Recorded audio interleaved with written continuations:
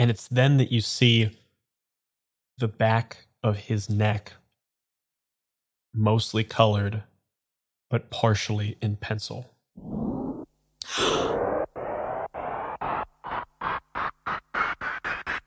This isn't Danny. You see the statues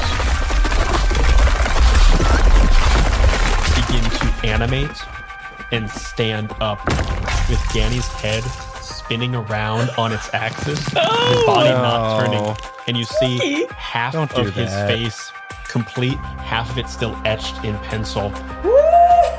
This simply an automaton of your quarry.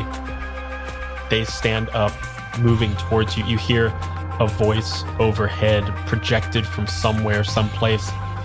You hear Danny say,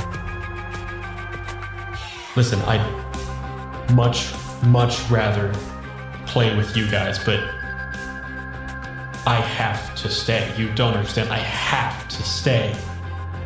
So if I have to play with these guys, I'm fine to do that as well. Last chance."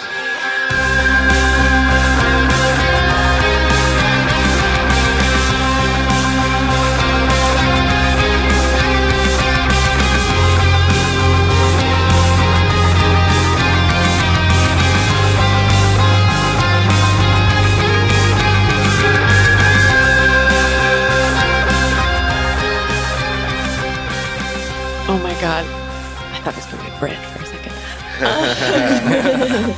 was like, it's all been a long con! And then he rips off the mask when it's Suzanne. The longest of cons. The longest con, mom con. Are these like robotic animatronic like robot things? Yeah, these are some kind of animatronic creatures. Could I try and hack them? Ooh, yeah, you can. You definitely should. You definitely can. Go ahead and roll your intelligence pool plus your Neo die. Okie dokie. Come on. Oh boy. 2, 3, and a 6. 2, 3, and a 6. Their defense is 1, so I'm going to say you're not getting through on that. Oh, Your heads-up display blips up as you see these 6 icons kind of pop up on your heads-up display, showing that all 6 of these, the 5 of you as well as Danny, are all automatons. You try to go in using your AI to try to like hack these things, and you're abutting against like a system that's so like in the middle of being built that you're not able to quite figure it out. You realize that these things are still in the process of being made, in the process of like being given some kind of life, which means A, they're going to be pretty difficult to hack because it's not like obvious how to hack them, but it also means they're not fully formed. Like these things are simplistic creatures at this point, being pumped full of more and more life. I don't know C++. What? Danny kind of sees this, or at least the voice kind of intimates that it sees this. And you hear this disembodied voice of Danny go, "Well, it's been a good game, guys. See you soon." And you see all of the automatons lunge forward towards you guys. We're moving into combat here. Oh boy. We're getting lunged. Oh my god. Lunged. You've been lunged. It's lunchtime. It's lunchtime. Get your trays and pick out your table because it's lunchtime. You see these 6 automatons moving towards you. All of them a little bit herky-jerky, like they're still trying to figure out exactly how to move. Herky-jerky.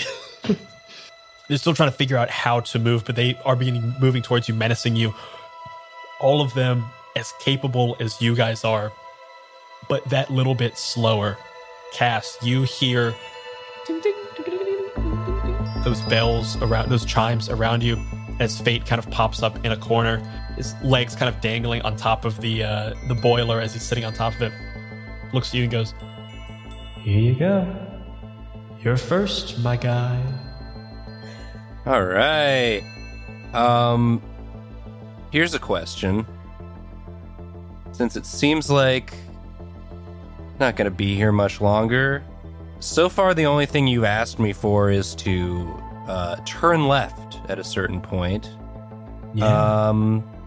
I'll add to that if you want. If there's anything else you want, I'd love to be able to cast 2 of my scriptures instead of just one.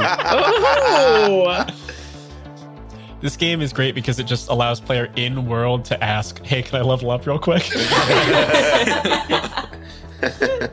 Can I just break the rules a little bit? What will it cost me? It's cool if it's not. What will it cost you? Oof.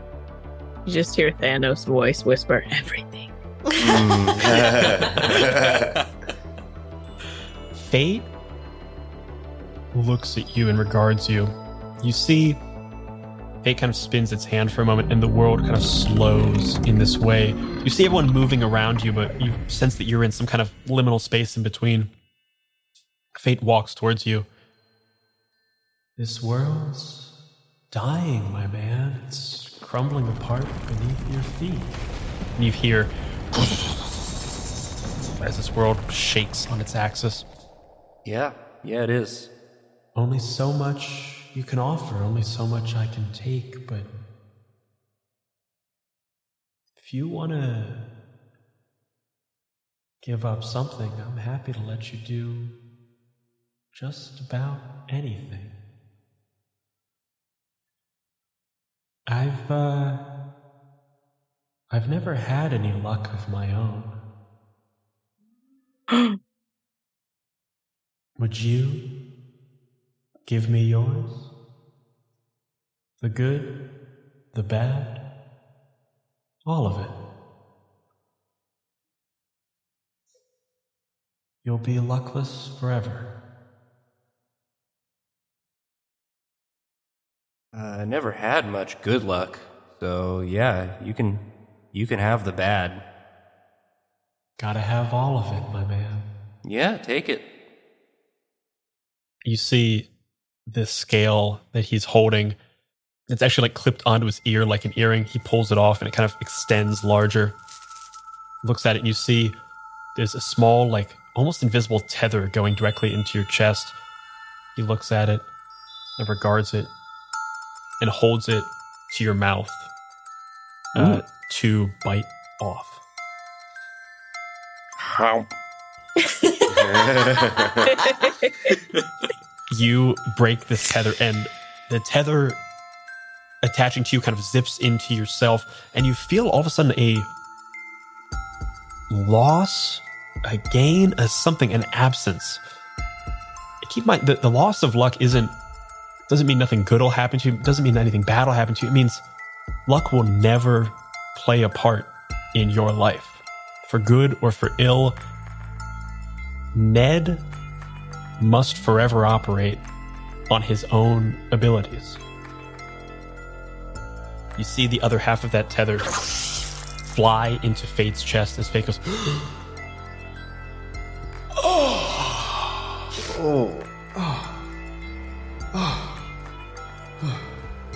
You're gonna be stubbing your toes a lot. See, Fate takes the bauble and pins it back to their ear. Hey, man. At least it'll be unexpected. Kind of flicks it and ding a little bit, and you feel Fate grant you the ability you ask for. Okay. Ooh. I'm going to say, Wonderful. as a mechanical thing, for the rest of the game, I will not allow you to take advantage or disadvantage from anything. You have to use only your own stats. Brad. Okay, but I can still give advantage. You can still give. Sounds good to me. I never particularly cared for my luck, so I'll leave it up to fate instead. Fate kind of smiles and goes, I'll take good care of it. I promise. Bing. And kind of falls backwards into oblivion once again. Okay, careful. You got my luck now. Yeah, as Fate does their same thing to like fall backwards and like disappear, instead they just fall onto the ground and go, oh, fuck. That's a bad trait. Yeah. Even as Fate like holds their head, you see a big Cheshire smile face, and they disappear. So I get to cast 2 of my scriptures now. Yeah, go for it. So the first one I'm going to cast is called Avatar of Destiny. It is the level 3 scripture you get if you get all 3 levels with the Fate God. It reads, "You commit yourself to the web of fate, for better or worse. For the length of the encounter, your every action is what must happen to best effect.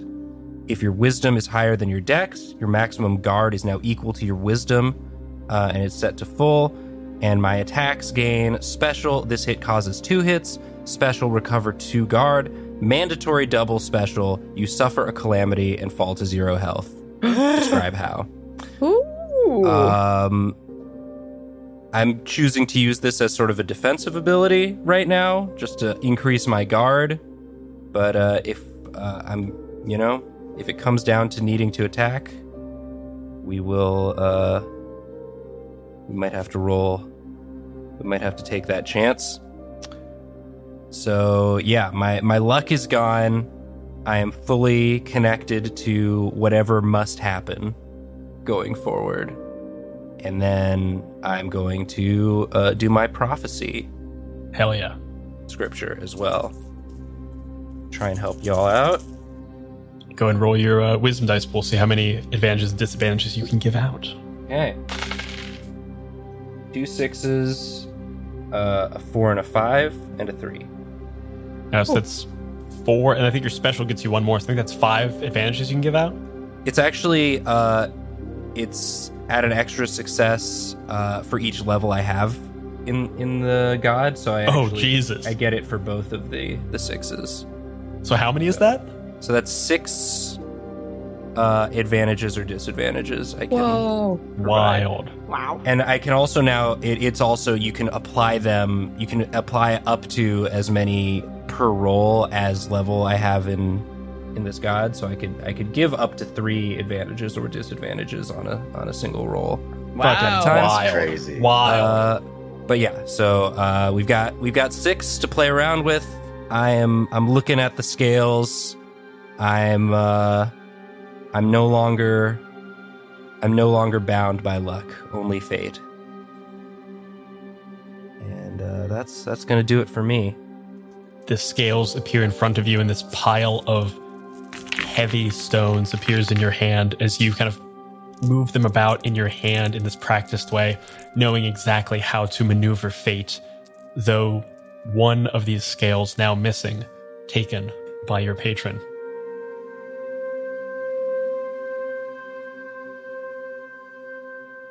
You guys all, I believe, have 3. Or actually, no, your dexterities have changed because some people may have taken different advances. Anyone have 4 dex?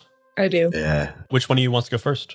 Viper acts quick and acts fast. I also leveled up, and I took a spell.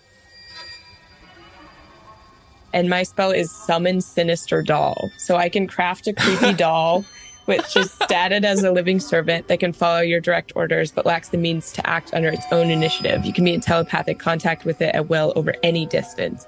So, did we learn what Danny's greatest fear, or what he trusts most? No, because it wasn't really Danny, right? Yeah, you right. didn't because you didn't have a proper target. I'll say you still retain your 1 level of. Oh, thing. okay, cool. Because like you try to vent it, you don't find a target. Oh, cool. So I would like to summon a sinister doll that is in the shape. What was Danny's? This is a RP question for Brian, I guess. What was Danny's least favorite teacher in our school? Least favorite, I think the woodshop teacher. Mr. Haberdash. Mr. Haberdash, yeah. Okay. He was this like very, very diminutive man, bald, but with like a push broom mustache. Well, And he was also missing What like a a portion combo. of a pinky because of a woodworking accident. so this is perfect. So suddenly you see out of a pile of chairs and like debris in the corner, you see it clanked together, and made totally out of wood, you see this sinister doll looking like kind of Pinocchio-like, but looks an exact replica of our wood teacher, except instead of just missing that one finger, all of his fingers are cut off at the second joint. So he's just got these stubby little hands. It's a sinister doll. It's supposed to be creepy. Nightmare fuel. It's supposed to be awful. But they're still dexterous, and you can see that I telepathically message it to go towards the shadow Danny and try and get the D20 from its eye. The shadow, like the automaton Danny? Yeah, the automaton Danny, because we still saw the D20 there, or you didn't see the D20 in the automaton. The automaton's he's like replaced himself when we came here. Okay. If you want to, you could have it like search for Danny or something. Have it search for Danny. Yeah, I'll have it search out Danny and try and telepathically message me his location if he finds him. Hell yeah. Go ahead and roll me I guess, intelligence check? Okie dokie. To try to like have this thing try to find Danny. Okay. You can for sure take an advantage on that. I will need it. So I'm going to roll an extra. Oh, yes. I got a 6 on the advantage. And I had a 1 and a 2 on the other, but I got a 6 on the advantage. Yeah. Hell yeah. You send out this creepy, sinister doll, and it seems to ignore all laws of physics and gravity because it runs around this place like a wind-up doll, but goes like up the walls, up the ceilings, up around. It's not really like looking necessarily. It's just checking all the places. It's like a Roomba. It's just bumping into walls until it finds a thing. It runs around the room at a rapid clip, and you see in the back behind the boiler where Fate was sitting, you see it kind of disappear and not reappear. And then it comes back out, bops on your shoulder, whispers in your ear, and goes, "Oh, there's a secret door back there." Oh. Okay. I'd like for it to, I don't know if I can take another action this turn, but I would like for it to then order it to try and corral like the automatons and cut them off while we escape through the secret door. And I tell everyone that there's a secret door behind the boiler.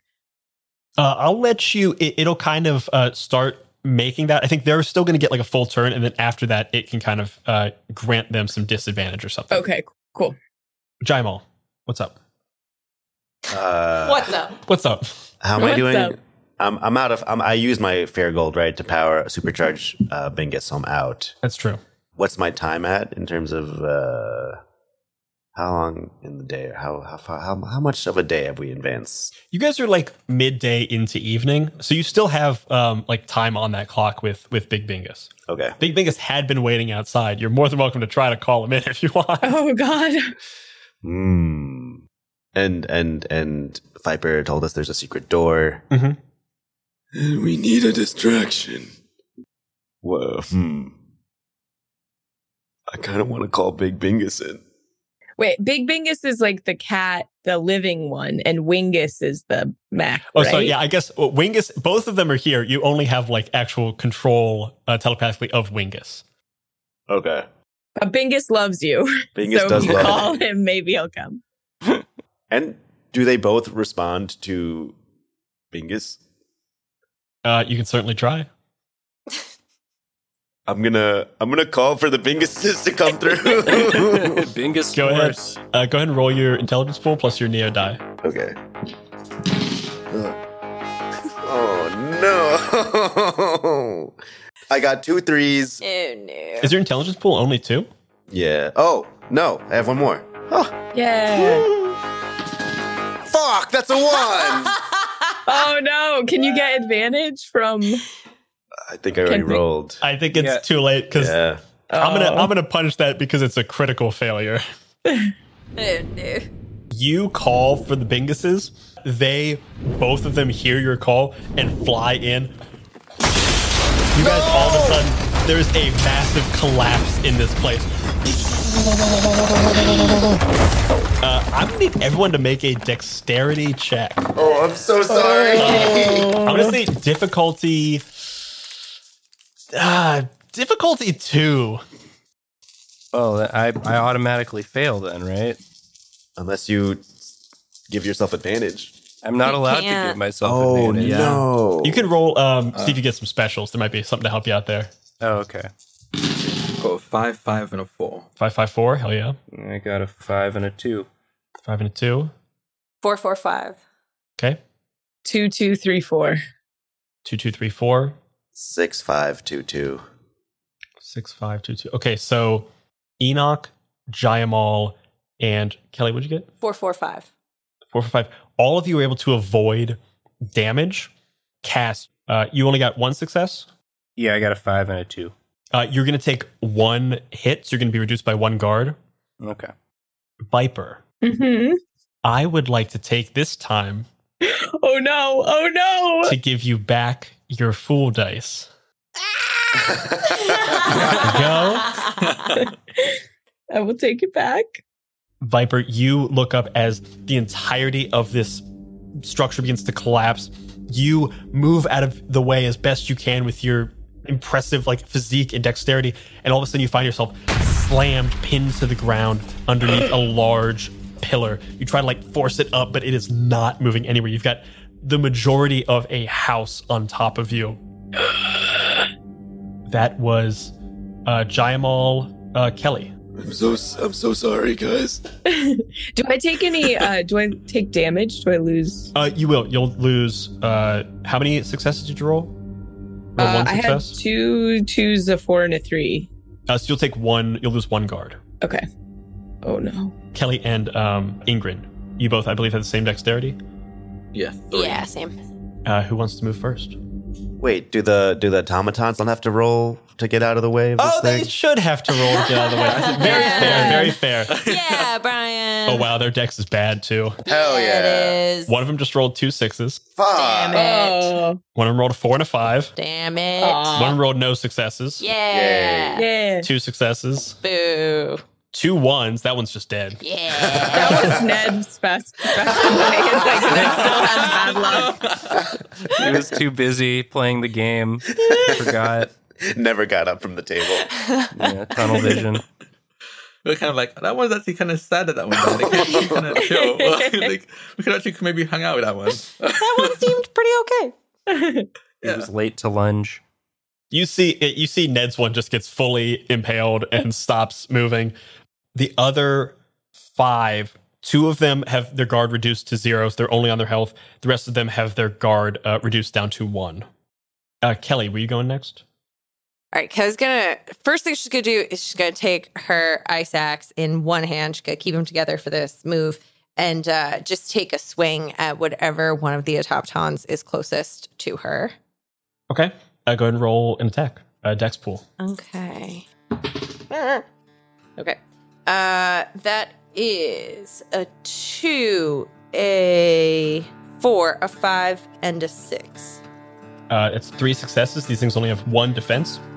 You come face to face with Danny's version of you, and you swing your axes. You said it was a 4, 5, 6? 4, 5, 6. You slam into this other version of you. The parents in your ears going, It's okay, honey. I know this is kind of fucked up that you're attacking yourself, but it's it's fine. It's just an ink copy, so don't worry about it. Yeah, honey. Listen. We'll talk about this later. We'll get you into therapy. This is gonna be a little fucked up, but maybe this will be cathartic. Who knows? You smash into this thing.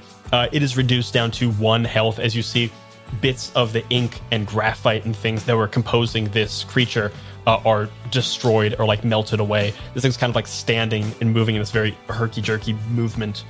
Is there anything else you want to do with your turn? Yes. Is the door that Viper pointed out, does it still exist, or did Bingus smash the door? It's still there in the sense that there's still a piece of wood there. I wouldn't call it a door anymore. But you see an opening behind this boiler that you may be able to get to. There's a bunch of stuff in the way, so I would make you roll some kind of check to get through.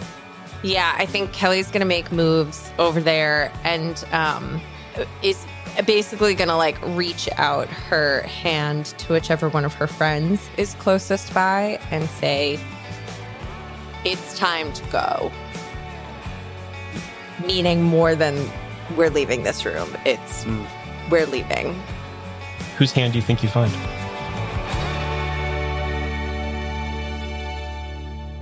I think instinctually it's reaching for Cass because in real world situations,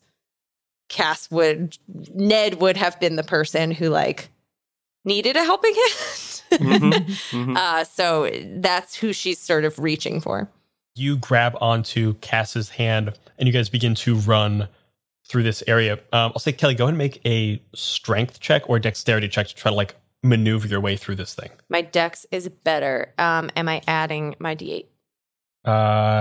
No, because this is just like you trying to move through a space. But you can take an advantage. Oh, okay, cool. It did not help me. Oh. I got a 6, a 3, and 2 1s. You move through this space as best you can, but there's a lot of debris in here.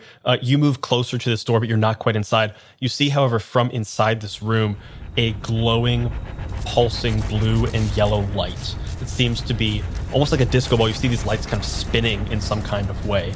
You're too far away to really see what's going on, but you see something is happening in this space. Okay.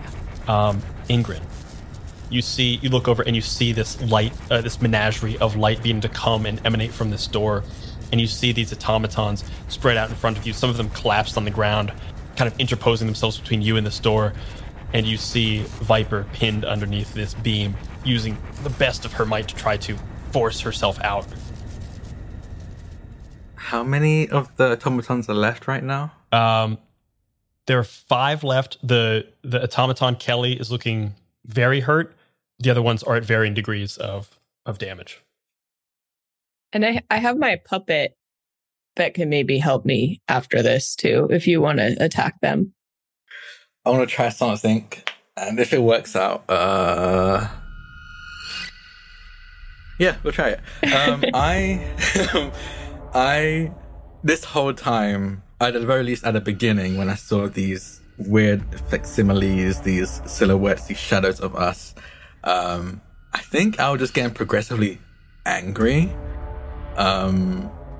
Just seeing how much we've had to go through just to go back home, and I think especially seeing after noticing that it's not something taking control of Danny, I think it's kind of like kind of the type of anger you have with a kid when they do something like stupid and hurt themselves. Like you're angry that they did it, but obviously you care about them as well, so you want to like save them. So it's a whole bunch of emotions right now, and I think he's gonna reach in, and I'm gonna use the voice, and I'm gonna use the control feature of it, and I'm gonna try and control all of these automatons. Ooh. That's the goal anyway. We'll see if it works. What? I need to roll pretty high. Which emotion are you trying to pull on? Are you trying to pull on fear, or are you trying to pull on trust? Trust. Yeah. And I'm even going to push it into admiration, or at least try to. Before you roll that, I want you to roll a wisdom check for me. Okay. 2 4s. You see these things, they are partially formed. You see aspects of yourself reflected in them. You don't know how receptive these things will be to the voice, or if there is a mind there to fully control. But if there is, you know it'll be harder to push through. Yeah. Okay. So you can definitely do it, but I think it's going to be just that little bit harder because these things are like of half a mind at this point. They're still being formed. Yeah. Yeah. I'll still try it. I'm still gonna give you an advantage on that for sure. Yeah. Thank you. I'm gonna say mechanically. So are you trying to control as many as possible? Yes. You're essentially going to remove one more success because of their like partially formed mind. Oh, one more. One more for each, or one more in total?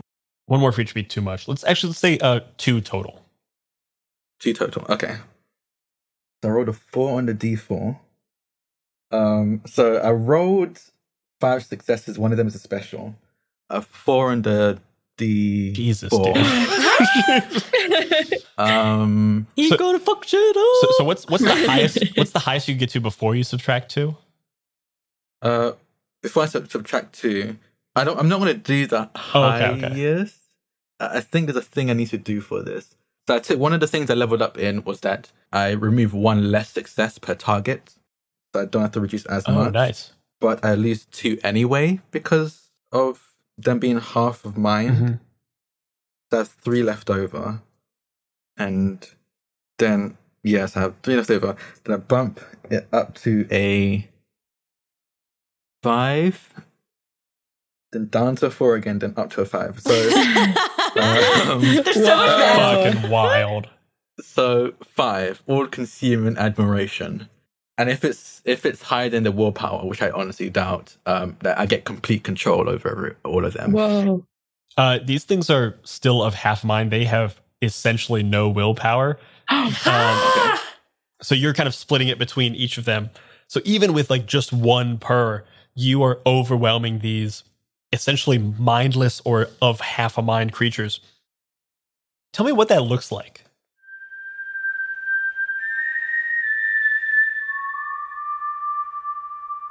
Yeah, I think it's honestly very unnerving for anyone that's around as well.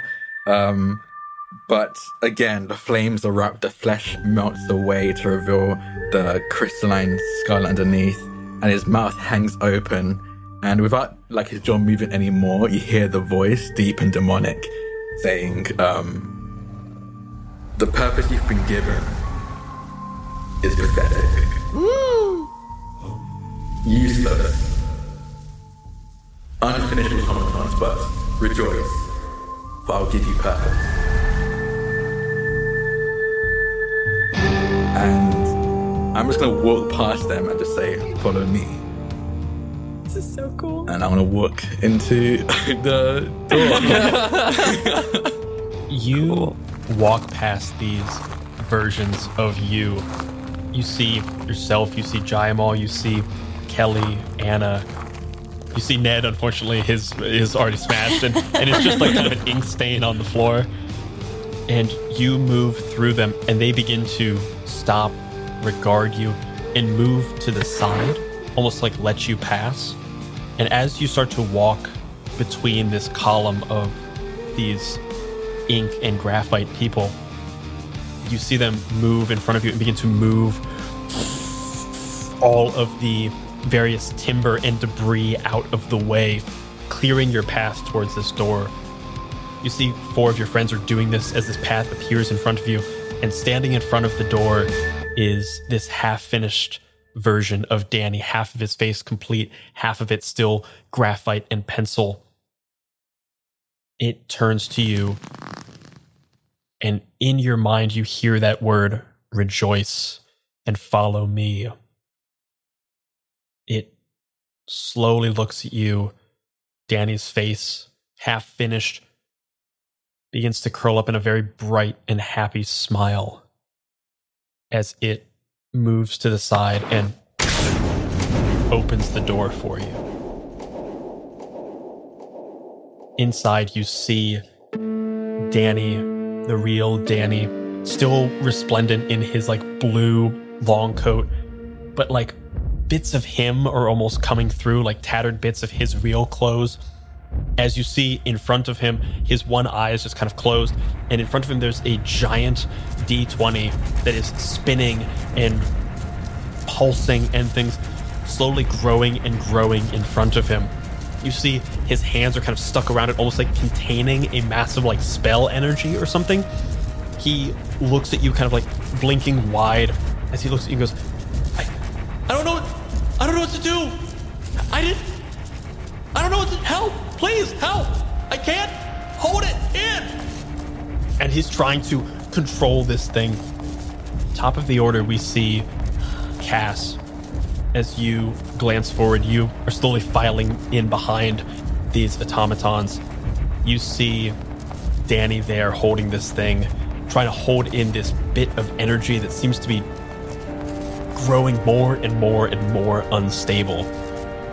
You see Danny's eyes looks towards you, and you see him.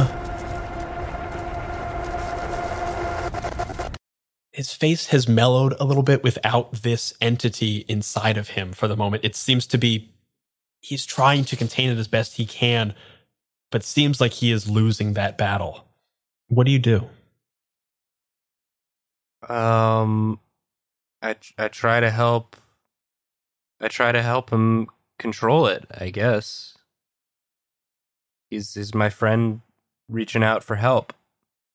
I want to help. You move forward and he extends a hand out to you and goes, "Please just grab my hand. We gotta go." Oh, is he doing a trick? I hope he's not doing a trick.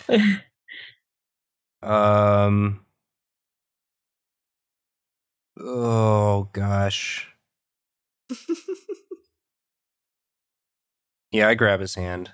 Why the heck not? You grab his hand. Go ahead and roll me whatever check you feel is appropriate in this space.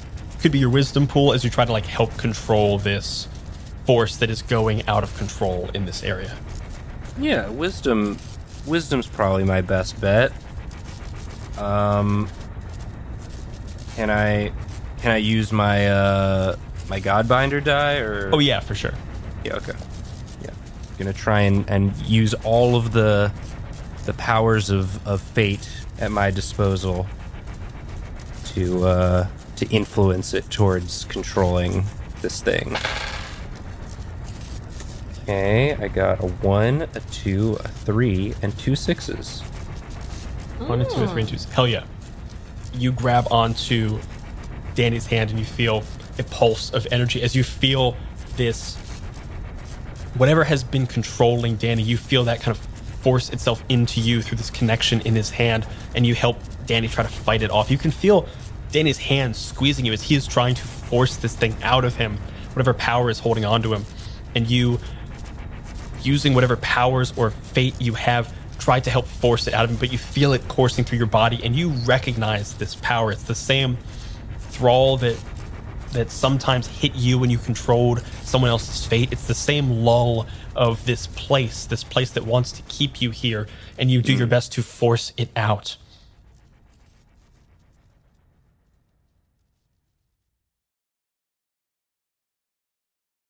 Viper. Mm-hmm.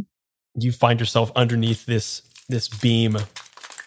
You see this massive D20 off in the distance, blue and yellow light shimmering all around. And you see Cass kind of reaching out his hands, Danny reaching out their hands as they're trying to control this thing. What do you do? I'm going to order telepathically the creepy doll to come and lift this beam off me. Hell yeah. Go ahead and roll I guess a strength check. Okay, I'll say strength or charisma. Okay, I'll roll charisma because that's higher. And you do have your full dice back if you want to use it.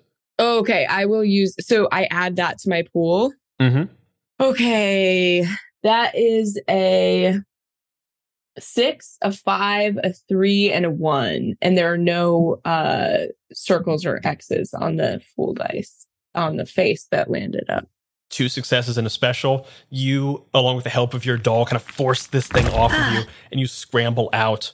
I think with a special, you get to add an extra circle to your dice or something. I special roll another D6 and add it to the present dice pool. So go ahead and do that. I'll roll another one. That's a 3, so we can just forget about that. Just forget about that. That didn't happen. Didn't That's happen. fine. You force yourself up and run into this room.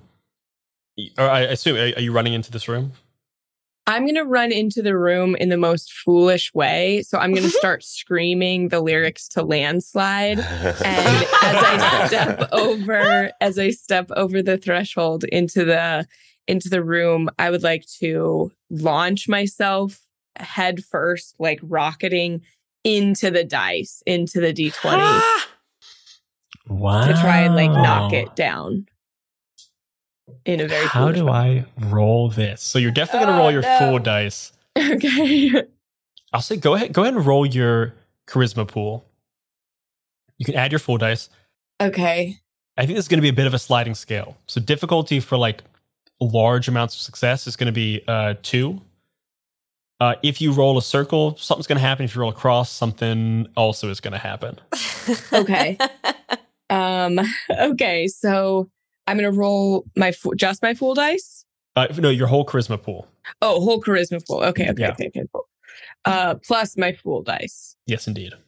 Ooh, that's a 6. A circle came up on my Fool dice, and that's a 1. So I rolled a 6, 2, a 4, and a 1, and the circle on the 1. Circle is a fluke of good luck. You tell me, what happens as you dive headfirst into this thing? As I dive headfirst into this dice, the blue and yellow energy from the spinning D20 like crackles and lights up as I kind of go through this barrier. And then the D20 sort of puffs into smoke and falls, and the color drains from it and it falls to the ground. And there's no more energy crackling around it. And I'd like to like try and sever its tie to Danny, if that's possible. But that's the fluke of good luck, but you can change that, I think. You fly forward into this thing. You find yourself in this liminal space of blue and yellow energy crackling all around you. You see this tether of energy, this like central nucleus of some kind of chaotic world building and world destroying, world shaping energy. And you see almost like a Tesla ball, a bit of energy spiraling out through the face of the 20th side, going directly into Danny's chest. You kind of swim through this liminal space and you grab onto that tether and try to wrench it apart. You pull it apart. You feel the energy begin to fade around you as you kind of fall to the ground, your feet back on the ground, and you feel the energy begin to force itself into your arm as you feel the D20 is beginning to lose its power, but it's trying to regain a hold onto a new host, onto you. Jaimal. No. You see Viper dive headfirst in this thing. This massive D20 disappears, and you said you see almost like a slightly larger size of like a normal die crackling with this energy as it is trying to force itself directly into Viper's chest. She's like forcing it back as much as she can as its tethers are lashing around her, trying to like pull themselves closer. You see Danny like fall to the ground, almost like tired as this connection is severed. He's kind of looking up and panting. Cass, you feel that connection sever for a moment. Jaimal, what do you do? Fuck. So when I leveled up, I went the route of taking the pawn shop thing. Mm-hmm. How do I call that? Do I call a guy? Do I? I think pawn shop is a way to like sell items to be able to get fair gold. Yeah, I think like I can sell the way like I can sell like I made my pawn guy buy secrets in exchange for fair gold based on how juicy the secret is. Sure. Do I just is this like any time I can call my pawn dude? We just cut away to an episode of Pawn Stars featuring Jaimal. I know I chose I think Mr. Haberdasher as my pawn guy, but can Yeah, you can deal with my creepy I was puppet. gonna say the creepy puppet just turns around. is also my pawn dealer. With your AI system, you can operate on like a faster than light speed because you're just going through like pure computer motions. You see the creepy doll kind of turn to you. It's like immediately just like, for the rest of you, you just see it like it glitches from looking forward to looking towards Jaimal. Its eyes connect with you and you see like an information stream fly from its eyes directly into your eyes. And like you are in full connection. You hear, in this like kind of pause bit of time, you hear a phone ring. Hello? Hey there, what can I do you for? Mr. Haberdasher? That's me. Oh, Nine Fingers Rudy, they call me. you have... Rudy Haberdasher. Oh, boy. I need fair gold. Well, you come to the right place, because I got fair gold for days. Well, really just for today, because it disappears, but, you get it. I got a lot of it. I'm really I'm kind of out of the physical goods market recently. I'm kind of mostly trading information and secrets. Is that going to be a problem? No. Well, great. I usually do kind of like 1 fair gold for a tale, 2 fair golds for like a life-altering secret, and 3 fair golds for something that will truly destroy or remake someone's life. So, like, you tell me what you think I can use, and then, but just so you know, once this transaction is complete, I'm free to use this information in whatever way I see fit. So, just want to give that transactional implication up front. Once you give to me this information, that becomes mine. That's, fair gold law. Yes, it makes sense. Fair gold law. I like put my hand to like the phone, and I'm like, "Hey guys, does anyone have a secret I can sell?" We already busted our big secret with Ned's grandma. Oh no! Wait, does Mr. Haberdasher doesn't know that? That is true, actually. That's a good He doesn't secret, know yeah. that. Yeah. And I go back on the phone. I'm like, Hey, Mr. Haberdasher, did you, I don't know if you remember this. Actually, you don't. You wouldn't remember this. But back in high school, Danny and us, we pretended to be Ned's grandma for a week so he wouldn't be sad during finals. Well, now, see, that's one of those kind of secrets that's, it's kind of already floating out there. I've kind of got a sensor right here that You says whether already or not it's out there. I didn't necessarily know the secret, but I know that it's available to some other people. I could give you like a fair penny or something, but if you want a piece of fair gold, you're gonna have to give me something that ain't nobody knows. Oh, fuck, You got okay. any secrets about Brett? I put down the phone. I go, he already knows, about that one. The company I'm working for, Uh-huh. up on my side, I mean, it's pretty obvious. I think most like CEOs are doing this, but my one in particular is definitely laundering some money.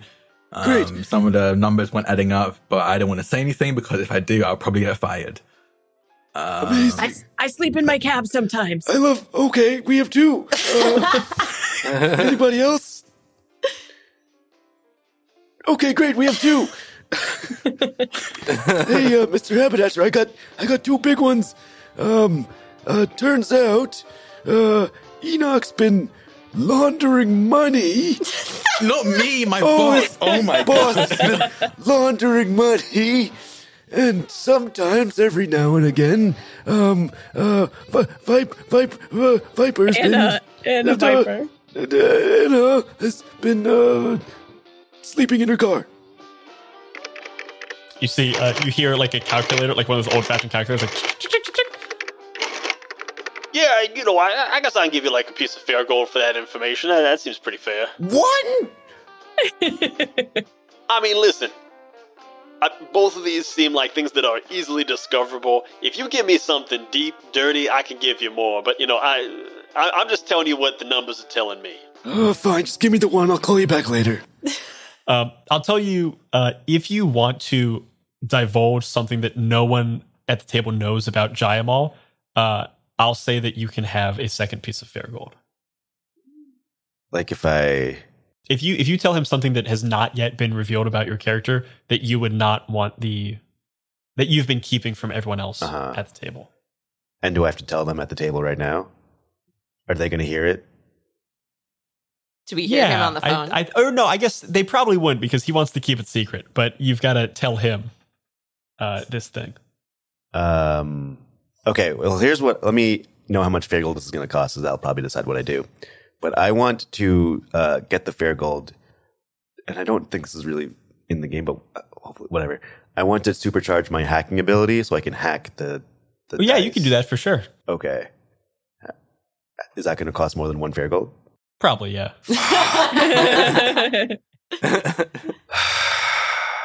Okay. I think Jaimal looks at the phone, looks at you guys, and goes,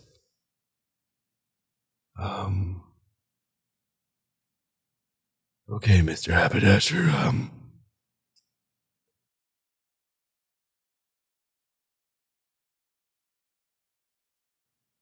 I'm married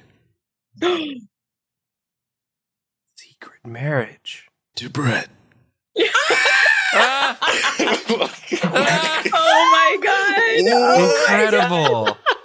Oh my god! Wow. They eloped. Was hoping that it was something like that. Oh my God. Amazing. Oh, dream couple. What Drac, a your face reveal. was so good. I like Brett so much more now.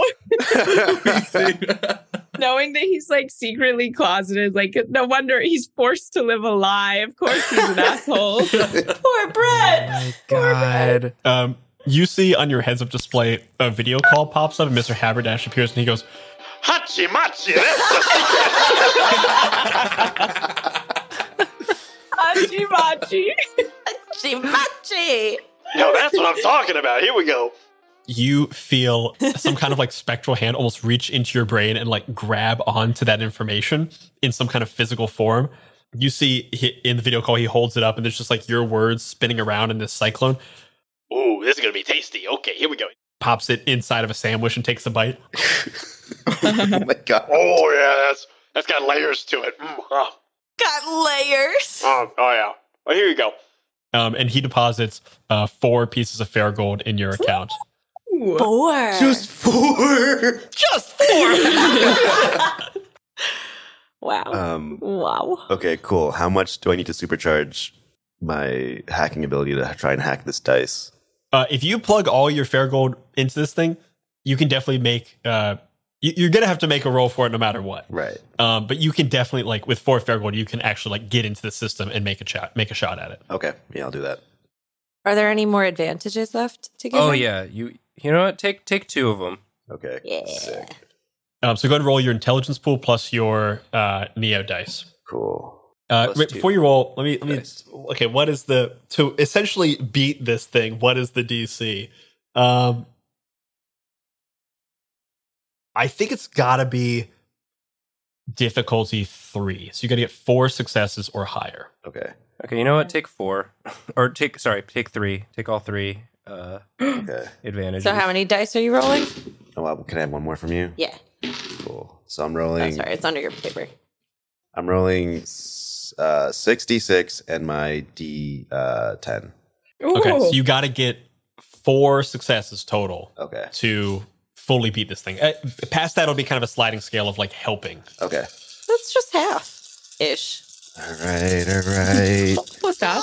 Hachi machi. Hachi Machi.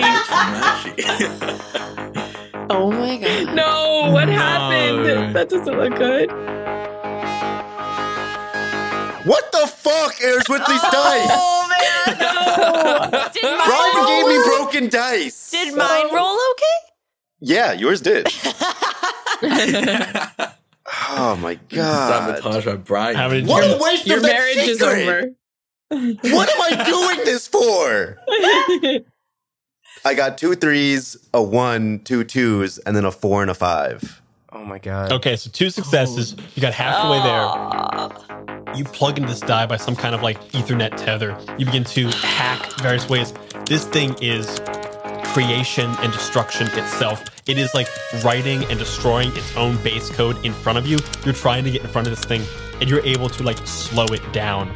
You feel the world begin to kind of at a slower pace, but you still see Viper holding on, forcing her hand against this thing, trying to keep it from enveloping her. Viper, you feel the thrall of this thing lessen as you're able to force it out from yourself just that little bit more. I'm trying.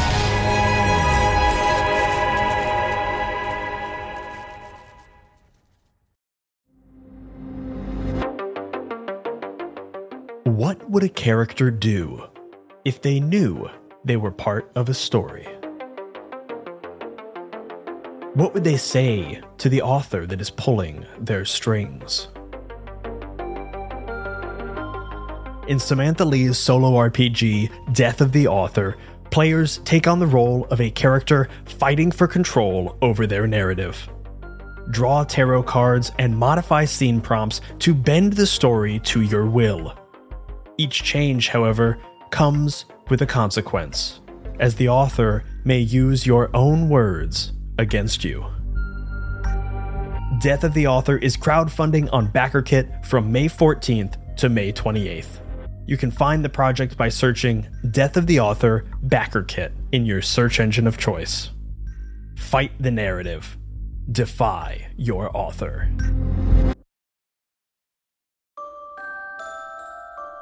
Little Wolves is a folktale TTRPG where players fill the fur of shape-shifting werewolves in a realm of fae and of magic called the Enchanted Forest.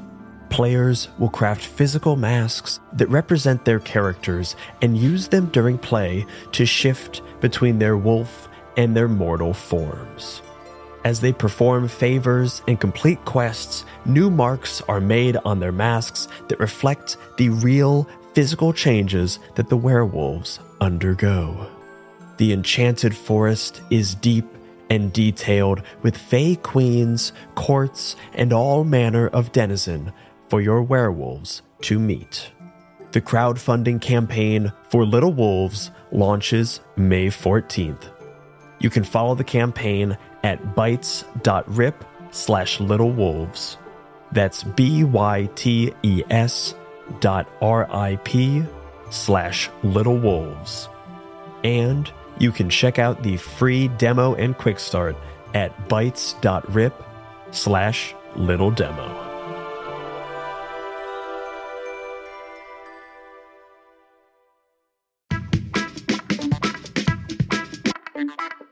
Hey there, it's Elliot from the Many-Sided Media team. In addition to playing and producing here on My First Dungeon, I'm also a game designer, known for such games as Something is Wrong with the Chickens, a rules-like game of chickens, eldritch horror, and revenge. Project Echo, a solo time travel game played in the pages of a planner. And the upcoming Rom-Com Drama Bomb, a 3-player game of meet-cutes and mayhem.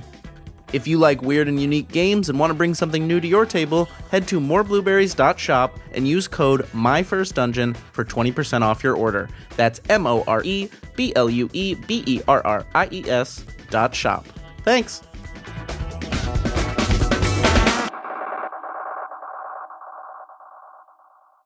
Ingrid and Kelly. You guys are both up next. What do you guys want to do? I burned all my prophecies, guys. It's up to you. Do you care which order we go in? You guys can act in whatever order or together if you want. I would like to do something. I want to boost. Go for it. Kelly. Because this feels like something Kelly can do the finishing blow for. Fastball special. I am going to... I believe my command, of essentially follow, is still, working on these automatons, right? Okay. I'm going to do something silly. We love silly. But I need to. I'm going to go back into the basement, back into the room, and have those automatons follow me. Mm-hmm. And then I'm going to drop control of them, because I need to be able to use my voice again to do this. So I want to, put a distance between the automatons and the rest of the group so they have time to act. And then I'm going to, again, yell to Kelly with an I. Actually, no. I only have to Kelly with a Y. I believe in Kelly with a Y. And just yell, again in this demonic voice, still the crystalline skull. Kelly, we've always had our back. I've got yours, but we need you now. And I'm going to use my voice and boost Kelly up to a... Oh, this is... I'm going to... We'll see what I boost Kelly up to. I don't know what I roll. Kelly becomes a god. Okay. So I rolled a 3. Starting off as a 3 on the intensity. You've rolled wild with that die. I didn't roll great on the die, though. Okay, so... I'm going to boost Kelly's trust. So this is going to be, I'm going to go with the trust and emotional spoke of the will. And I'm going to boost you up to a... I want to beat you up to a 6, but it says likely lethal, and I don't want to kill you. I'll say within her scale, 6+ is inhuman. With creative violence, you can defeat a god, hope, or yourself. Do you think you can handle it? I don't know how the likely lethal part works, because it just says that. There doesn't seem to be like a roll or anything. I think that's up to the GM, I guess. I mean, we're paragons. We're not your average Yeah. schmo. That is true. You gotta trust that it's gonna work out, man. Yeah, you know, you're right. I'm gonna trust that it's gonna work out. I rolled 3 successes, without including the D4. It was a 4, 5, and a 6. Can my special be that I don't kill Kelly? So I rolled a 6. I'll let you, with your special, hold on to this voice and kind of like make sure it stays tethered. I'll say while you're holding on to it, you are completely defenseless against anything else in this room. So if you have defense, it goes to 0. Ooh, I only have 2 health. That would definitely kill me.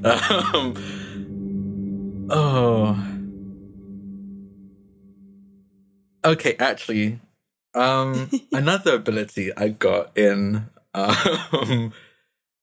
my level up is a working artist. It says, once per adventure, declare who owes you a favor and say what you did to earn it.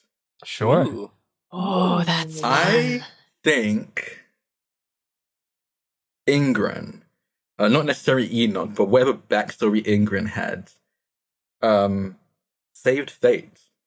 Wow. Ooh. Love that. Yeah. Whoa. Because of that, owes Ingrid a favor.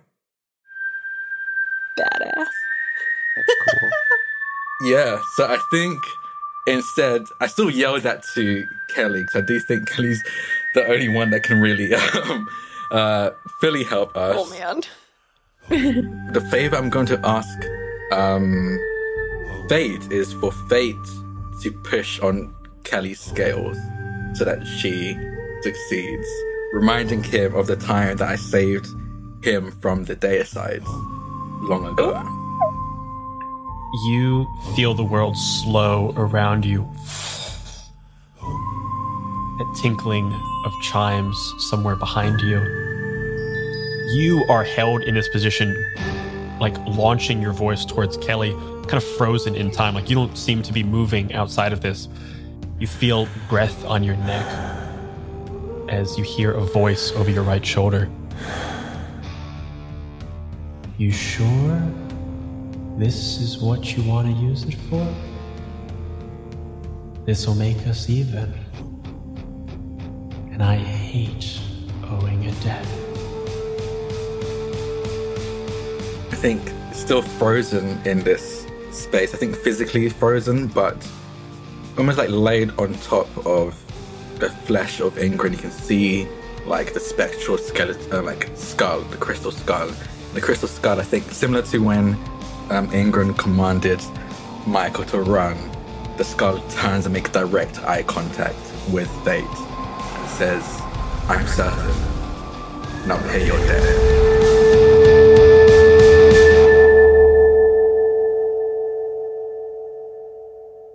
You see Fate's ice blue eyes and Cheshire smile break for a moment at you commanding it, not with your voice, but with something even more powerful, calling in a favor from Fate itself. You see it kind of cocks its head and looks at you. All right. Bit of a waste, I'd think, but your favor. Snaps its fingers, and you feel a tether between you and Kelly as you feel you granting her this intense power, but also holding tight onto her sanity and her humanity, her vitality, knowing that this tether cannot be broken.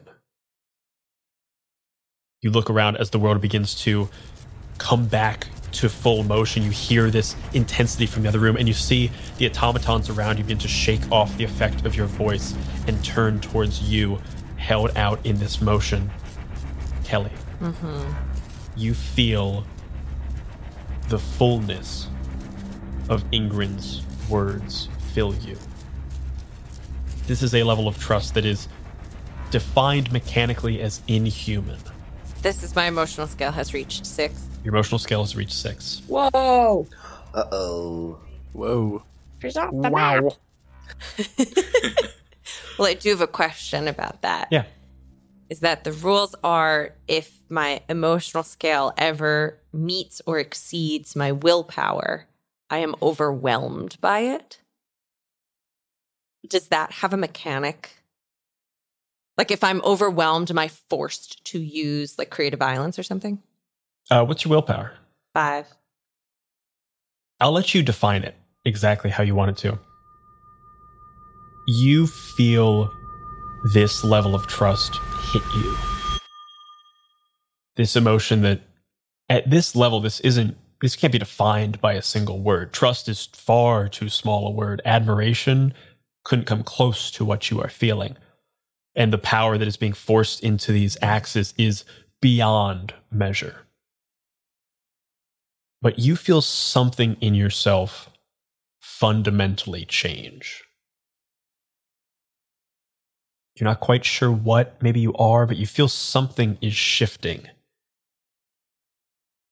But for now, you know within your hands you hold the power to destroy anything. A world, a god, yourself. You hear Enoch's voice echo in your head. We need you now. You hear your parents in either ear. You got this, honey. Never been more proud of you. Not once. What do you do? Oh my god. All right. Kelly looks around the circle and again like prompts everyone to grab hands. And she's never felt more confident or sure in her entire life of like even to the point of saying like if something, even if it goes wrong, I trust the process sort of a thing. Prompts everyone to grab hands, including Danny. Does everybody? Yeah. Yes. Yeah. Am I able to? Oh, yeah. Ingrid's in the I other did room. move away so the automatons would follow. I'll let you run in with these things chasing you. Yeah, sure. We've got a god killer on our side. I think we're good. I'll run in. You run into the room and you see Kelly resplendent in this vibrant yellow energy, like literally your eyes glowing out of their sockets with this energy. With everybody holding hands, I think Kelly takes the two people who she's in between. I'm going to say it's Danny and Cass, and puts their hands together and puts one of her hands on top of theirs and takes her axe and swings back with a huge arc crashing into the 20-sided die and use her creative violence to destroy it while saying the game is over. Wow.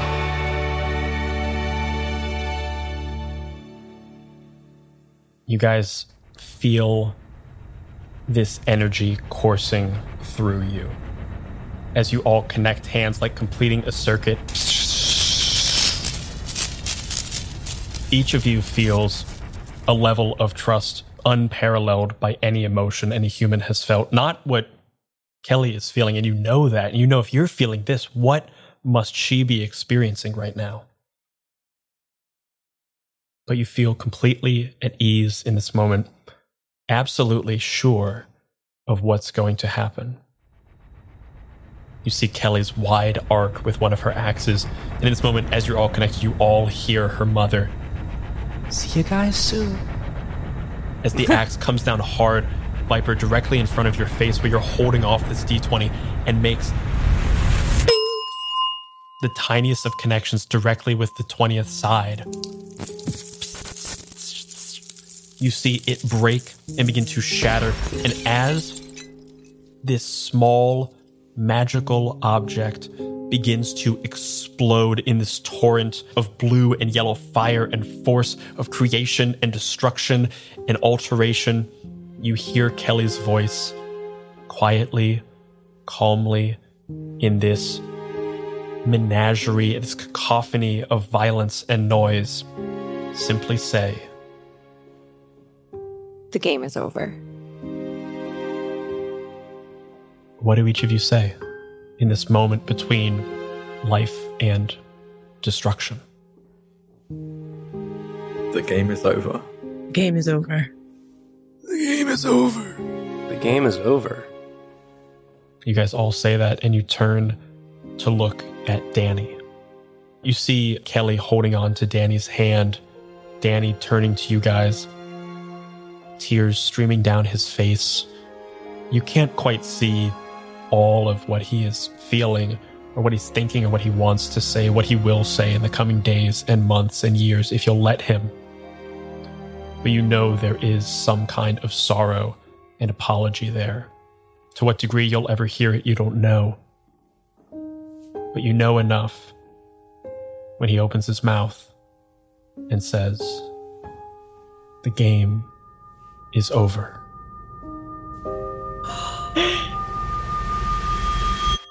Yeah.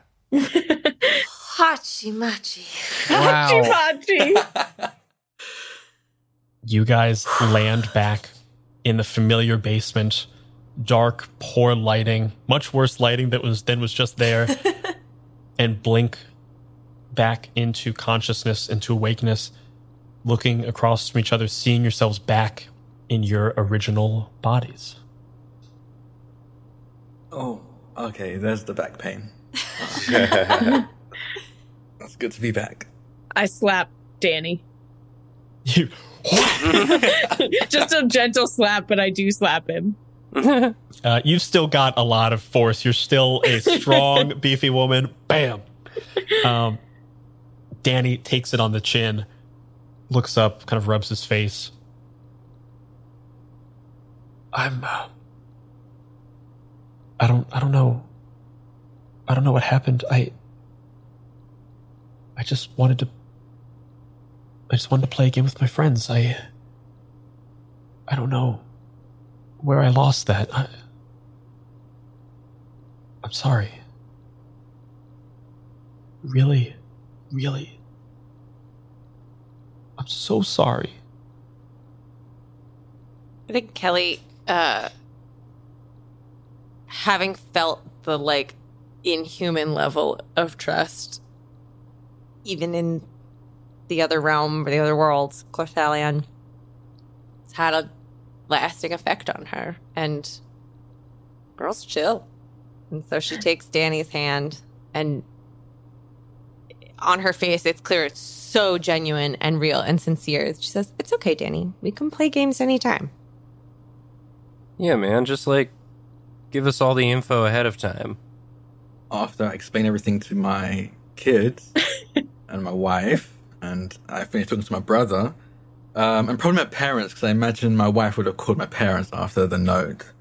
Wait, yes, the note here. Did someone find it? How much time has passed in the real world? That's a good thing to know, to learn. As that question occurs to each of you, let's move into a bit of an epilogue. I'm going to go in dice order here. Enoch. Yeah. In the coming days, weeks, and months, how does this experience affect you? And I guess my first question to you is, how much time did pass? Oh boy. Since we got into the game and left it? Mm-hmm. Inside the game, it was 3 or 4 days. Okay. Did we miss the reunion? I think it'd be funny and very funny and interesting for it to be long enough for people to notice. So I think a day. So I think a full day passed. So you're probably getting, at the very least, I know Enoch would be getting a bunch of messages considering the notes. Mm-hmm. But yeah, like a full day passed. At the very least, I know Kelly's parents would have probably noticed, because I imagine Suzanne's like the kind of person to be like, do you want snacks? And notice no one's in the basement anymore. So yeah, I think a full day passed. You guys make your way upstairs. Kelly, you see your parents both there go, what? Where have you been, honey? Oh my, are you kidding me? Have you guys been playing this whole time? Is there a, what? Where did you? I made special bonbons, gluten-free, and they went cold. Look at them. Look at them. They're sad now. So sorry, Mom. We actually decided that it would be more fun if we went camping. So we went camping for a day. That's why, like, we didn't have phones, we didn't have service. Bonbons still taste pretty good. Listen, I don't mind that so much. I wish you would have told me. And really, really my concern here is we've had to put up Brett for the past 24 hours. He's been actively changing our... and you look up and there's like wires hanging from the ceiling. He was inconsolable. We've had to have him hang around here for the... Listen, he's a nice boy. A lot to put on your parents, okay? Totally get it, Mom. Totally. Where is he? He's in like the house above the or in like the apartment above the cafe. So I said something. Would Danny have been the only person who actually heard it, or did the rest of us hear that? Did we all hear that? I don't know. Only Mr. Haberdash. Only Mr. Haberdash actually knew the secret. He is allowed to do with it what he wants. But only Mr. Haberdash heard the secret. That version of Haberdasher, I also had a psychic connection with, because he was my creepy summon puppet. So I'm just saying that's that. true. On I think some deep level. I think Anna intercepted. Anna was actually like up on a party line. I'm just so excited that you're gay. She's like another like queer ally on this. That she's just like, but she would never out you, but she just like looks to you and is like winking like really hard. I'd be like, yeah, where is Brett? Jay is like looking at Anna being like, yo, be cool. Jaimal kind of starts to cry as like he kind of hears Kelly's parents talk about Brett, because he knows kind of everyone hates him, and looks at, is Danny with us, right? Danny's with you, yeah. He looks at Danny and he's like, hey man, I loved you guys like family, and I know I wasn't always present for everything, and I wasn't, I don't know, leaned in on the popular stuff. And I don't know why, I felt like I could never be who I wanted to be. And I'm sorry for not being in your life. It just always felt like there was a part of me that you guys hated. And it's obvious the way you treat Brett. And I know he was a dick. I know he was awful to you guys. But I've been married to Brett for the past 10 years. Wow. You see Danny's face kind of like, you see initial surprise, and then he tries to couch that because he doesn't know what's appropriate in this moment. He kind of looks at you and goes,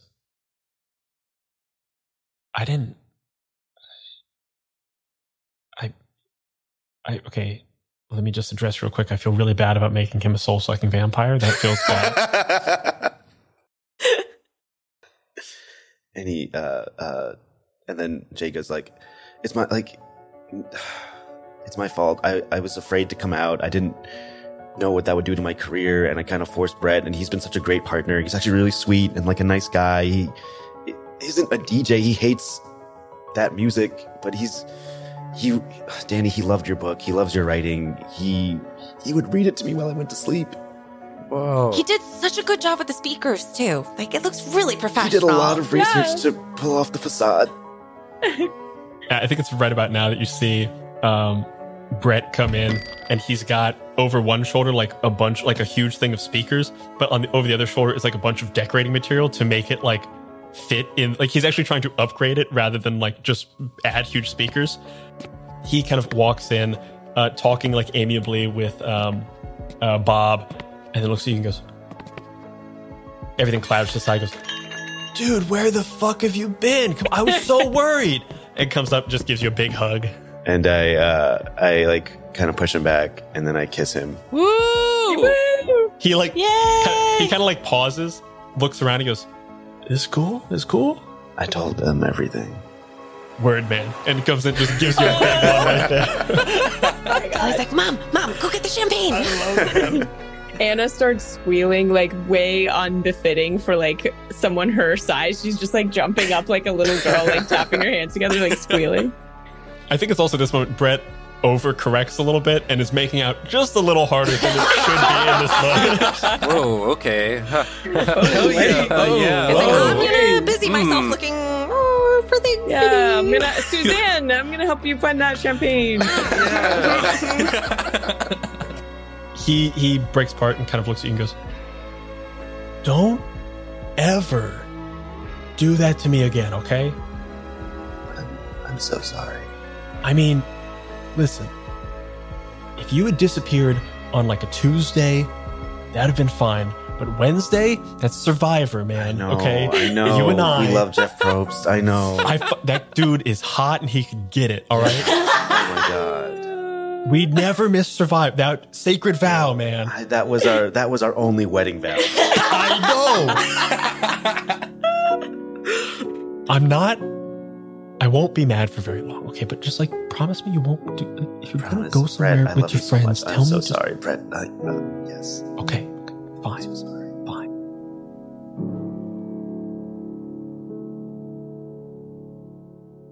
I think, if you don't mind, Carolyn, I think Enoch and Anna are just kind of like peeking around the corner, like watching. We're both just like nodding, like Just like one head stacked on top of the other, looking around the corner. yeah. You guys kind of make your explanations in peace in this immediate moment. Enoch, what happens as you go home and have to see your wife and your children, and when you see your brother next? So I think I come home and I think my wife Hannah, she's been stressing out. I think it's not infrequent for me to like end up like not doing like full days at work, but at the very least like coming late. And I definitely think she thought that was one of the cases in this case, but I then called when I didn't come home by like midnight. And the boss was like, it's closed. We're not like a 24-hour business. And I don't know. I think she's probably been like calling a bunch of different people, like family, friends, other co-workers, and gotten herself into a bit of a just intense worry. And I think when I show up, it's just like a lot of angry crying. Kind of like, why did you go for a full day? You didn't even say anything. You didn't tell me where you were. No one knows where you were. Eleanor, his daughter, I think is like crying, but more like crying like, my mum's crying, so I guess I'm crying. I don't know what's going on. But I was like runs and hugs Enoch, and Enoch is, I think, also in tears at this because of like how much stress he's put them through, and mentally and also I think outwardly vows to his wife, saying, I've had a terrible balance with life and work and you've put up with it for so long, and I'm so sorry. And like I pick up Eleanor and like hold her and kind of like gently rock her so she stops crying, and I like give Eleanor a kiss on the forehead. I promise I'm going to be better about it. I'm sorry I disappeared for a day. It was impromptu camping, and I just got... That's our story. Yep. Time escaped me. I suppose in the best way, with friends rather than work, but it still escaped me, and I left you two behind, and I'm sorry.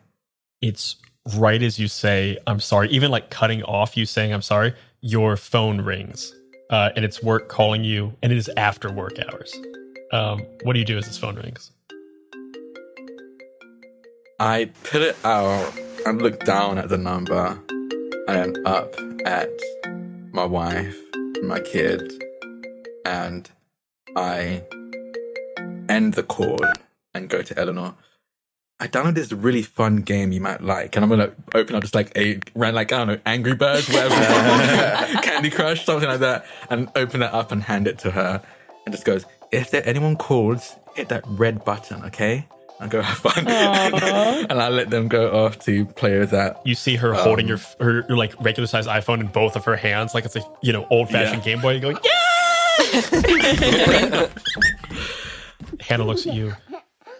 Tears kind of streaming down her face, still this like angry sobbing. She kind of gets a little serious for a second, goes,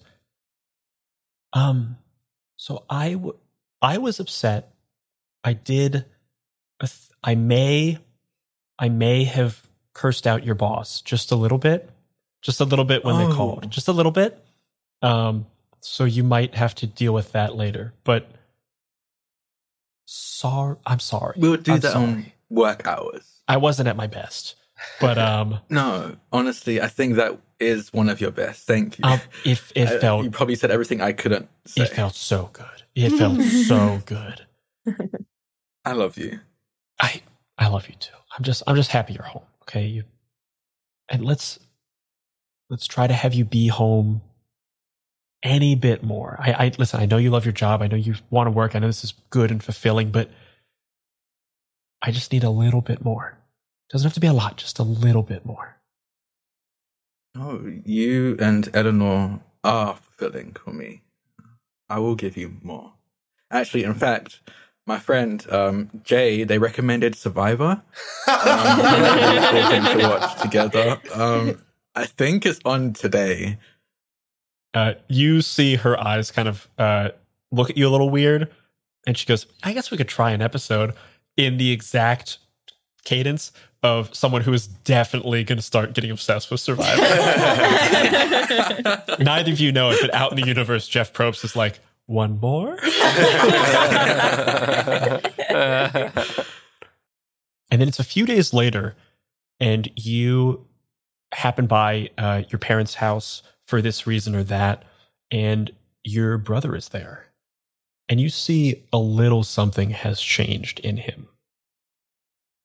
What is it that you see that's different?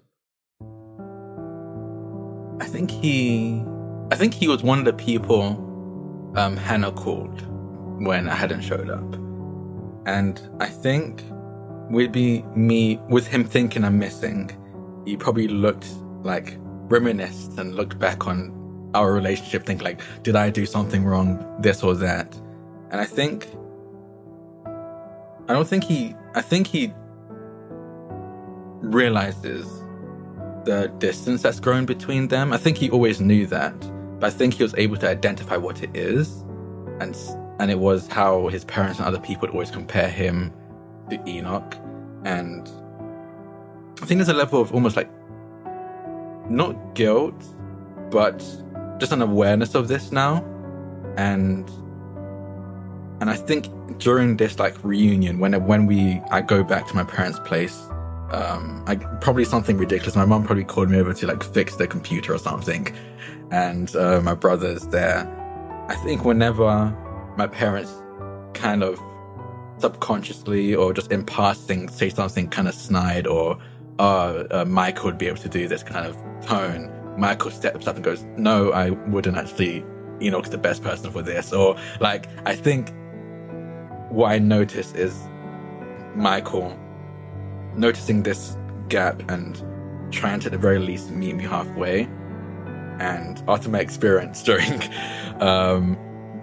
being in Glarth, wherever that place is that I frankly have suppressed at this point as much as I could, I'm also trying to close that distance between me and Michael.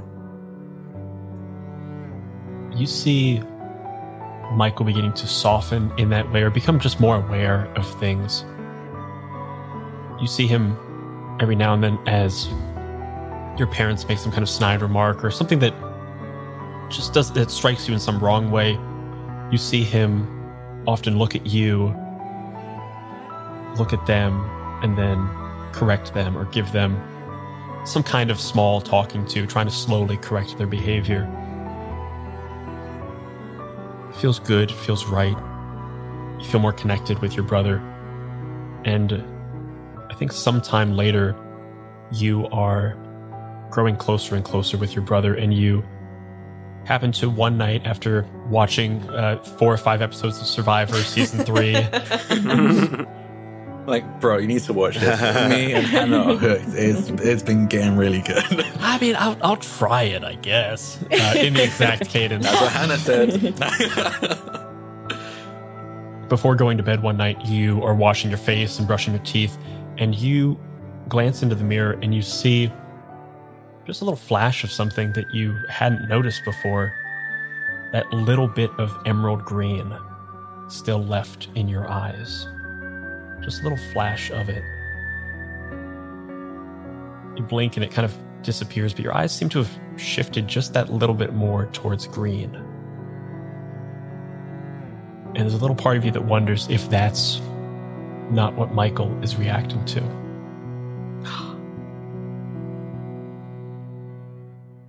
But again, you push those thoughts away, rather not thinking of them and just accepting what is happening.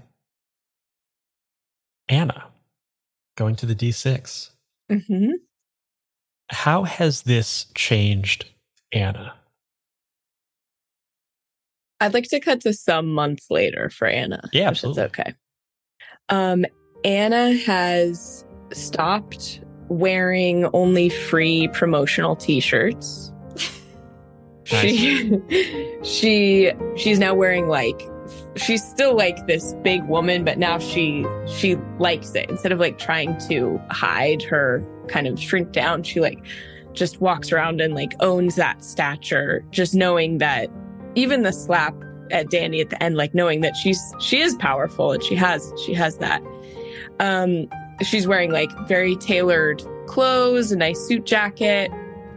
And you see her, if it's okay with Chinook, you see her on the street pulling up to this fancy gala. She hops out of no longer a taxi cab, but a nice Oh, SUV, opens the door, and Brett and Jay get out. And she's working as their driver part-time while she's taking night school classes.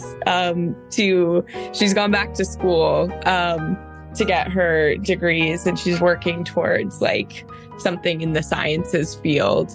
And so you see her very happily opening the door for them at this red carpet event. And then she knows it'll be a couple hours. So she drives around about 15 minutes away from whatever event they're doing to an apartment.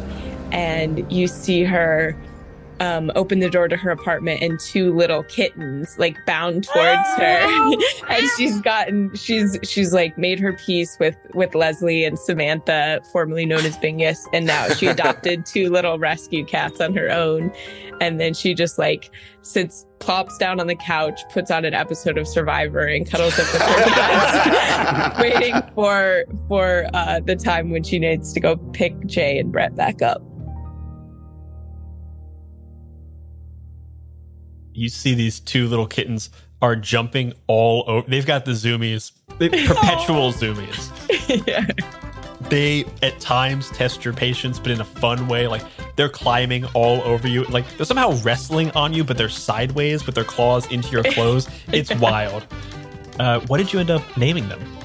I guess they've got to be Big Bingus, who I call BB, and Wingus, who we just call Wingy. So BB and Wingy are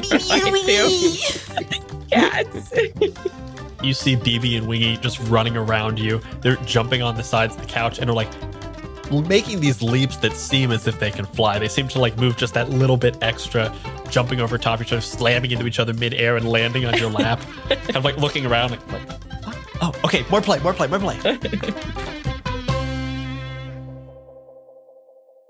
You play with these little kittens for a while.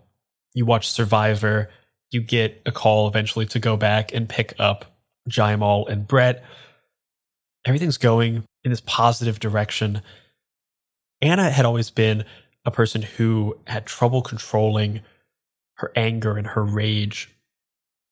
You've been able to tap that down slowly but surely over time. What has been most effective to do that? Like, what is changing you the most? She's, instead of just being kind of mad at the world all the time that things aren't in her control, she realizes, like, we met fate and bargained with them. And ultimately, it's like your choices that do matter. So she takes all that energy and rage and just really pours it into her old dreams of like becoming a scientist. And she's just like been studying and like learning. And that's what's helped her. Like her understanding and curiosity and excitement about learning new things has helped her channel and tamp down her anger. If only because it's always a distraction. You vent that energy into a better place, a more constructive place, a place that builds you up rather than tears others down. Kelly. Mm-hmm. Some months later, you find yourself, some months, maybe some years later, you find yourself on the road heading towards a small but nice ceremony, a graduation ceremony. What has changed for Kelly in that time? Whose graduation? Oh, sorry. Graduation for Anna. Oh, okay, cool. I was like, do I secretly have children? I'm also married to Brett. Kelly, you can't really feel a godlike level of trust and have it not have a lasting impact on you. And so Kelly, she's still her, but a lot of that anxiety and stress and need for a sense of control has diminished greatly. It's not gone completely, but it has diminished a lot. And she's still that person who's always going to be prepared. She's still the snack captain. She's still, bringing things to the graduation of like, I read the weather, it was going to be really hot. So she's got like 2 cases of water in the back and coolers and all sorts of things. I think that after this experience, after the game and Glorthalion, she realized that a lot of the security that she had been searching for and steadiness, that the current way she was achieving of just having like a solid routine wasn't actually really scratching the itch of, it wasn't fulfilling her as much as she wanted it to be. And so pivots jobs and she was like an emergency like rescue worker, and now basically takes nursing stints, like traveling around a bunch of places, so that she can constantly be basically bouncing between all of her friends and hanging out and checking in and celebrating with them and like helping Anna study for finals and working with like, I don't know, Jaimal and Brett on like the really cool, set that they're going to have at their vow renewal that they're inviting all their friends to, and going over and hanging with like Eleanor and teaching her how to play, TTRPG games and of course checking in with like Ned and her parents and hanging out at the Beanstalk, which is now like a bumpin'. It's the hot place to be. Very cool, thriving. Great acoustics. You can hear the music really well, but also hear the partner that you're talking to. It's an engineering feat. It's truly magnificent. I think after a visit to Jaimal, she realizes that she kind of has like the perfect set of skills to apply to be a contestant on Survivor. Yes. So she's like put in an application. We'll wait and see how that goes. But Jaimal, some months later, you see Kelly at this graduation ceremony. You get to see Anna walking across the stage, diploma in hand. happier and less full of any kind of, just in the most positive place you've probably ever seen her. You see that moment with your friends. Some months later, you are sitting down to watch Survivor and who should come on the television but Kelly. Kelly with a Y, looking more like Kelly with an I than you could ever imagine. Hell yeah. What has Jaimal taken away from this experience? I think after this experience, while him and Brett are watching the season of Survivor, they have like t-shirts of like Go Kelly on it with like Kelly's face. And like I think previously Jaimal kind of was living a life of like clearly closeted, had surrounded himself with people that it turns out he realized he was trying to basically replace this core group of friends that he missed so much, and was just so afraid of like being who he was in like his real life would ruin his like life and career and everything he's built. But those people are gone. He's just been with Brett, and also has gotten like very close with like this group of people afterwards, like calls like Enoch and Kelly and Ned. Is I think if it's cool with Anna, like very close to Anna, just because like obviously driving me around, but like his like very like close in that, you know, queer culture kind of way of like this is who I am, and is fully like transitioned from like it all came out, and like the second former queer NBA player, whatever, and he's kind of like settled down in his life of like being a house husband, and Brett has started pursuing an acting career and is like acting and stuff. Yay, Brett! Yeah. Finally pursuing like his dreams as he like put his life on pause to support me. And I think there's like while he's watching TV, there's like a picture from like Brett and Jaimal's a vow renewal, and it's us, and then this group of people like standing like next to us, clearly like part of our what's that called? Wedding party. That's what it is. My question for you is, as you look over that picture, you see you and Brett remembering that lovely day. You see your friends beside you. Is Danny in the picture? Yeah, I think Danny's there. You see Danny in the picture, smiling, I think even brighter than you and Brett.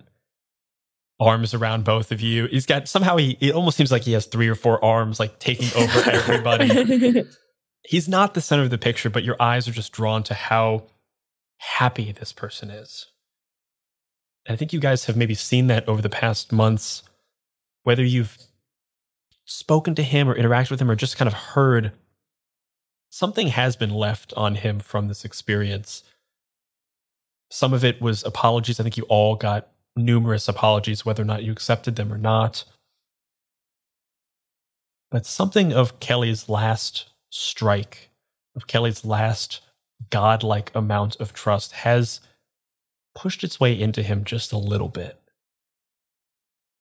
And he seems okay with letting things behind. Ned. Yeah. In the months after this, you get an invitation to Anna's graduation. You get an invitation to this vow renewal ceremony. You see these friends, sometimes on big events, sometimes maybe just here and there. What's Ned taking away from this experience, and what's he doing afterwards? Well, Ned literally left his luck in that other world. And so there is that absence, that what is luck, but just sort of what we call way we make sense of the stuff that happens to you that seems to be outside of your own control. But Ned's less clumsy now, whether that's just because Ned believes that he doesn't have his bad luck anymore, or if it's actually gone, unclear.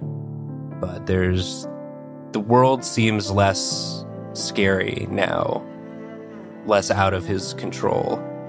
He can control what happens to him, at least. And so, yeah, just sort of puts a lot into the beanstalk. It becomes a bump in place, as we've described, and then I think once it reaches that point, Ned realizes that like there's more of the world to see, and so he packs up and decides to go on his own adventure, touring around the world, just exploring, going to places that he never thought he'd visit, and seeing what there is to see. And I think that if we cut ahead like maybe another 20 years, we see Ned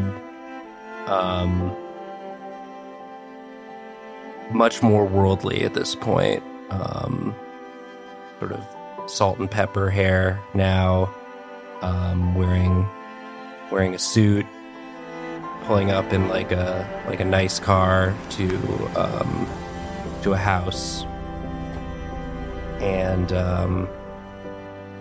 he's holding a briefcase, and he knocks on the door, and Danny answers it,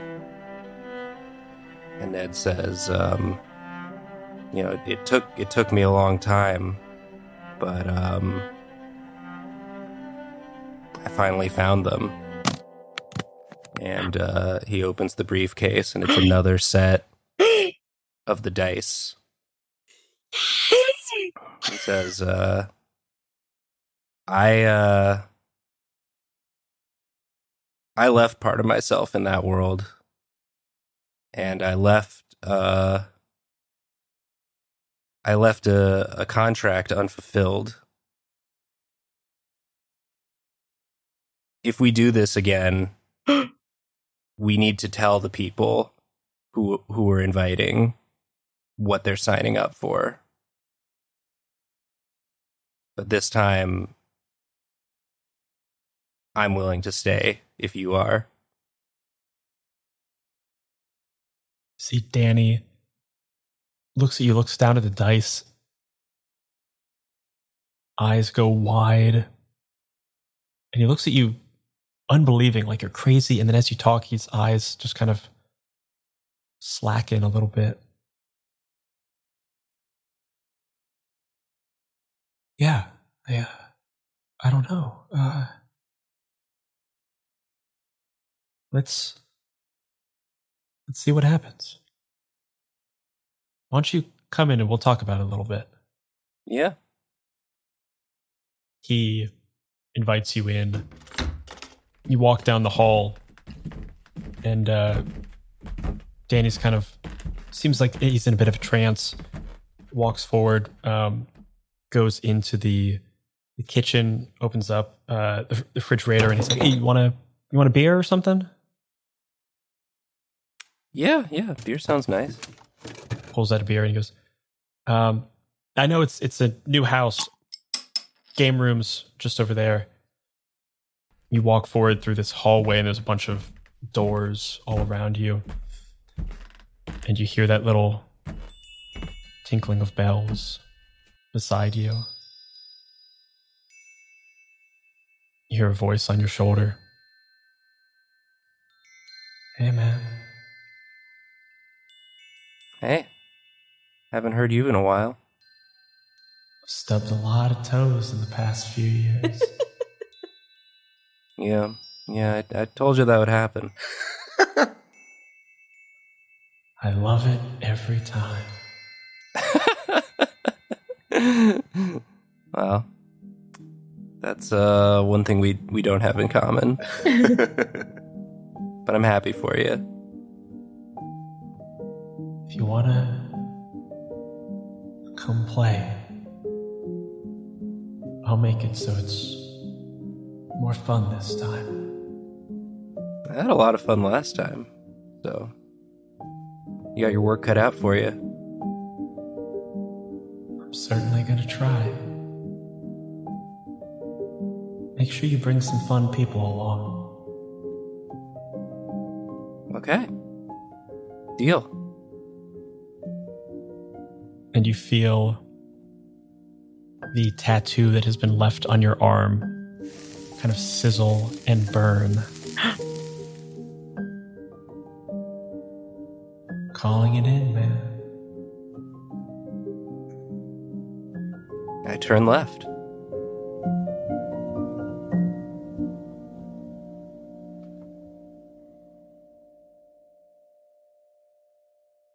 And that's where we'll end the story.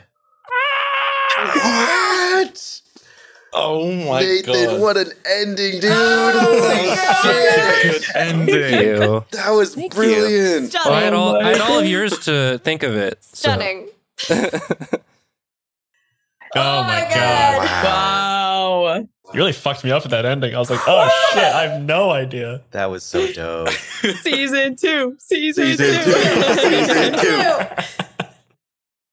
Oh I want my to play, God. if we come back for season 2, I want to play Eleanor. I don't want to get in on this. Yeah. Oh god. Yeah. Hell yes, everybody. Ooh. Wow. That ruled. That fucking ruled. Yeah. Everybody, thank you so much for joining on this campaign of Die.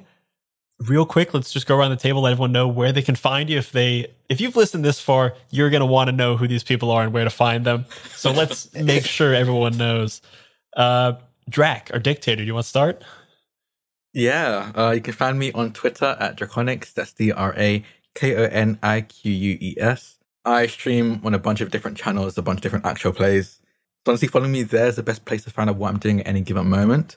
Honestly, I don't know when this is coming out, but a project I've been working on for a while might be out when it does.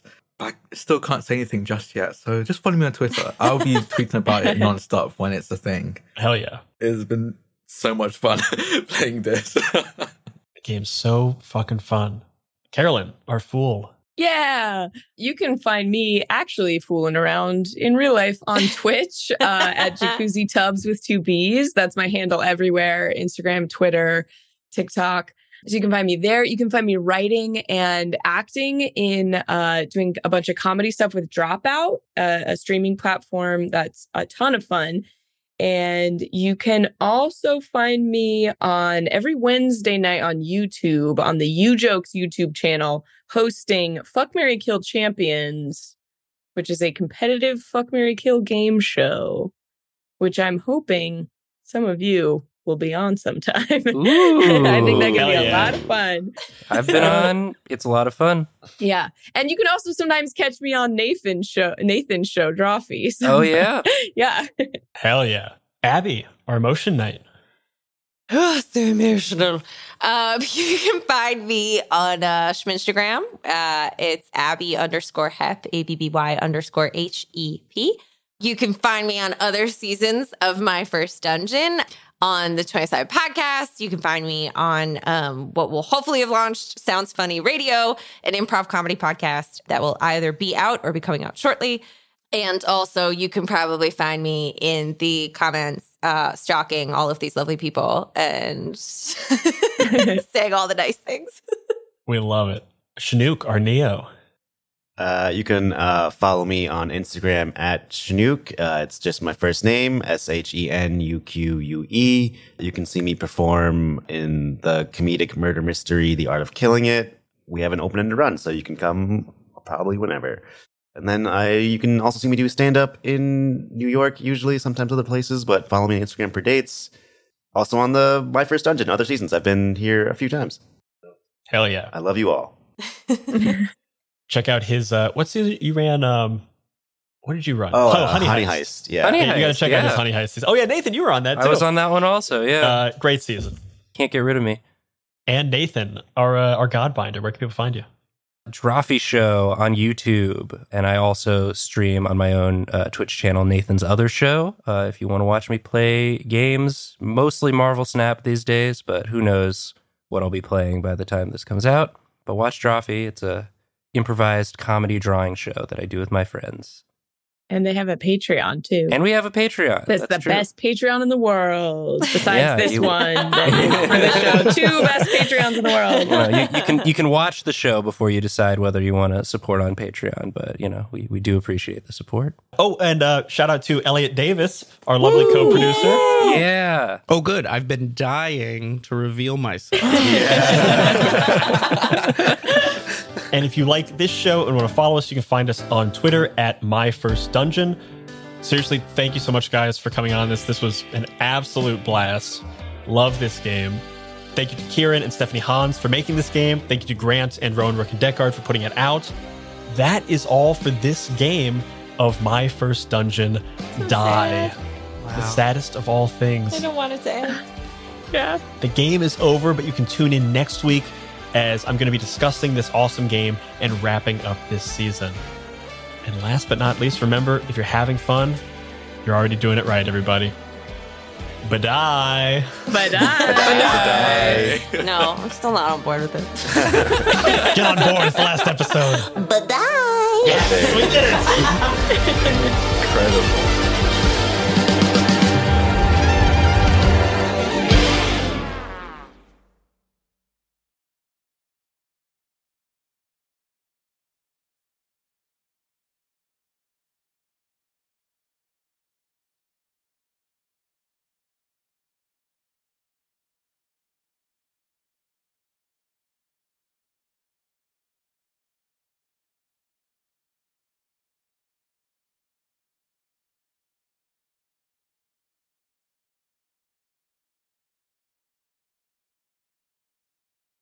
Hey all, it's Brian. Real quick before you go, if you like this show and you want to support more great seasons, you should head on over to patreon.com/myfirstdungeonpod and jump into the Dice Pool.